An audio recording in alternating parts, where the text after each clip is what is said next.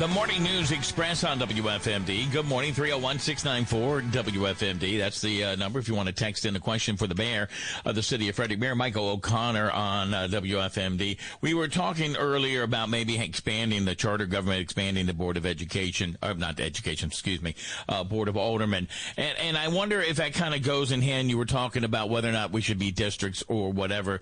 There's another story out there talking about how the city is joining an alliance and race and revolving race and equity.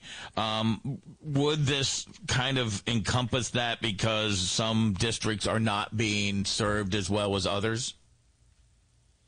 I'm not sure that the two things are completely related. One of the things that we would obviously have to look at if we're starting to put districts together is how we ensure that those districts meet all the constitutional requirements that a local election district would have to have in terms of representation. So we want to make sure that we're looking at the racial makeup of the city and that we give each voting block ample opportunity to elect people that look like them. So I think that the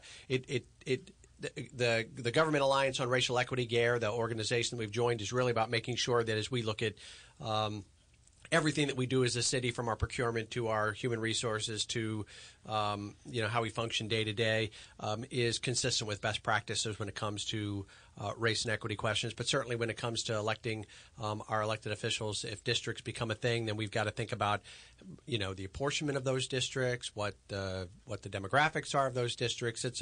There's a more complicated set of calculations that'll have to go into building districts in the city of Frederick, and then how often you reevaluate those as the city changes over time. We'll have more with the mayor of the city of Frederick, Mayor Michael O'Connor, coming up on WFMD. Mid-Maryland's authentic free talk. A local legend. Except no substitute. 930 WFMD. Morning News Express at WFMD 641. Let's get right back to our conversation with the mayor of the city of Frederick, Mayor Michael O'Connor. And I don't want to belabor the issue here, but back to the Alliance of the Race and Equity. There's another story talking about how we want to have an impact statement on every ordinance and resolution that goes before the Board of Aldermen, determining whether or not it meets a certain criteria when it comes to race and equity. And you and I have kind of differed on this when it comes to government. And my question has always been, and why is it that it's something that is important now and wasn't 10 years ago, 5 years ago, or when you first took office? And why all of a sudden is there a need, and wasn't it seen beforehand? Well, we've actually had the equity impact statements as part of executive summaries for items going to the Board of Aldermen for several years now. So this is not new. We've been doing it for a while. When I came into office, one of the things that we knew that we needed to address was our overall status when it came to how we were looking at things through an equity lens. I think I would say we know the reason why we didn't do it 10 years ago or 20 years ago or 30 years ago, because we didn't care about this stuff as much back then.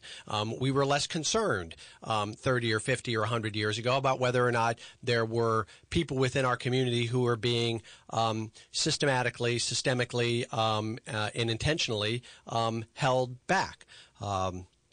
We didn't give everyone, when the country was founded, we didn't give everyone the right to vote on day one. So clearly we made a decision way back 200 and some odd years ago. We made a decision that only certain people were going to be given that power. I think what we know 200 and some odd years later, we're more enlightened. We're more enlightened about what we think about those sorts of things. So we continue to evolve as a society, and as we do that, we're going to undertake these kinds of efforts to make sure that everyone in our community feels like they are included in the decision-making process, that we're making decisions with everyone in our community in mind.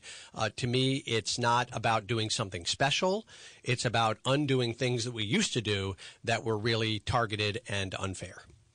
Well, again, I'll go back. Well, okay, we're not going to belabor the problem. So I appreciate your answer. So let's talk about the fact that you had legislation priorities, the delegation. You've got issues that you want to get taken care of.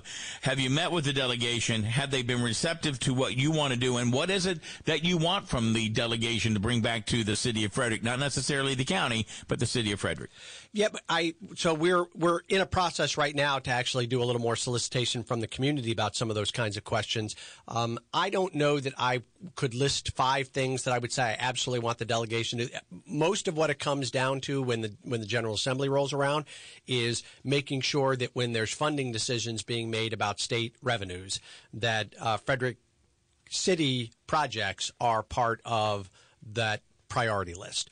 For example, the headquarters building received some state funding in the budget a year or 2 years ago. So those are the kinds of projects when we have them going on, we just want to make sure that our delegation is aware of them and can support those initiatives. I couldn't give you a list off the top of my head today.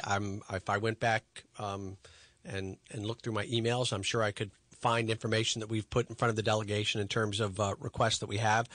None of those are jumping to mind. We know that when it comes to transportation projects like Route 15 or major infrastructure projects like stormwater management, where there's opportunities for us to secure state support, we want that. So management, where there's opportunities for us to secure state support, we want that. So yes, we talk to the delegation regularly. We socialize our ideas with them, and so far they're receptive. Does the county, there was a story in the local paper maybe a week and a half ago, maybe even less than that city and county officials met. Is that something that doesn't normally happen? And if it doesn't, but why doesn't it? And what came of that particular meeting? I know that I don't think you might have been involved with that, but it was the Board of Aldermen and the County Council. What did the aldermen say to you after that meeting? So going back to when I was on the Board of Aldermen, I would say there was an effort to about quarterly have a meeting where the city and county legislative bodies would sit down and talk about areas of commonality. And that went on for a period of time. Sometimes it stretched out to more like once every 6 months, but there was sort of this regular conversation. When the pandemic hit, a lot of those kinds of extra meetings kind of fell off the radar. I'm appreciative that now that we're sort of looking at that largely in the rearview mirror, that there's an effort to reignite those conversations both between the Board of Aldermen and the County Council, conversations involving the Board of Education as well. So a lot of the discussion, as I understand it, functions in those areas where where the city and the county have mutual interest, things like support for education or growth and development related issues. So nothing has formally come back to my office, to the office of the mayor, with any sort of specific request or something that we want to pursue. How these meetings will result in action legislatively by either the county council or the Board of Aldermen, I think remains to be seen. But I think you're correct. What's important is that the conversation is going on, because if there are issues, maybe sitting down and talking about them is when you identify that there's something that needs to be dealt with, either from a financial perspective or a legislative perspective or whatever it might be.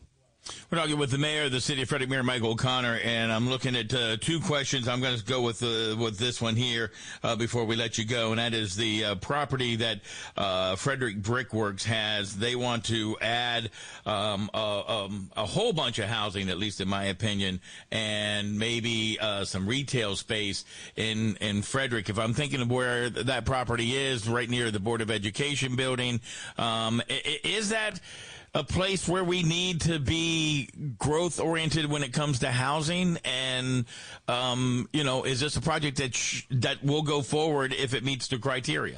I think when the road was built to connect that portion of East Street out to Interstate 70, there was always a belief and an intention that what you were creating there was land that was opportune for some kind of development. And while that was, 20 years ago or 15 years ago, whenever that extension, opened up, it takes some time to sort of figure out what the right formula is.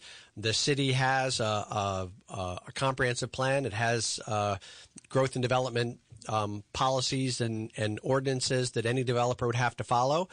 You want those ideas to be aligned. We take into account the public facilities that any growth and development is going to impact, and ask the developers to contribute accordingly to whatever they would be creating. Because we've recently adopted a new comp plan, we're in a little bit of a state of flux in terms of that transition from perhaps what our old plan said and the ideals and vision of our new plan. I think that's kind of what we're working through here. But the city has policies that any developer is going to have to follow. And as that continues to move its way through the planning process, the public is going to have ample opportunity to weigh in with the Planning Commission to make sure that whatever occurs on that property is consistent with the vision of the city, its residents, and our guiding planning documents. Well, Mayor Michael O'Connor, next time that you and I speak, we hope that at that time the Orioles will have wrapped up the pennant, and I don't know, but I guess I think we'll be in the middle of the World Series at that point. Yes, at that point. So and you bring them good luck. You were at the game when Cal Ripken broke the streak. So hopefully you we'll bring all the good vibes to the Orioles. Let's go O's. Let's go O's. Let's go Orioles. Me and the mayor agree on that.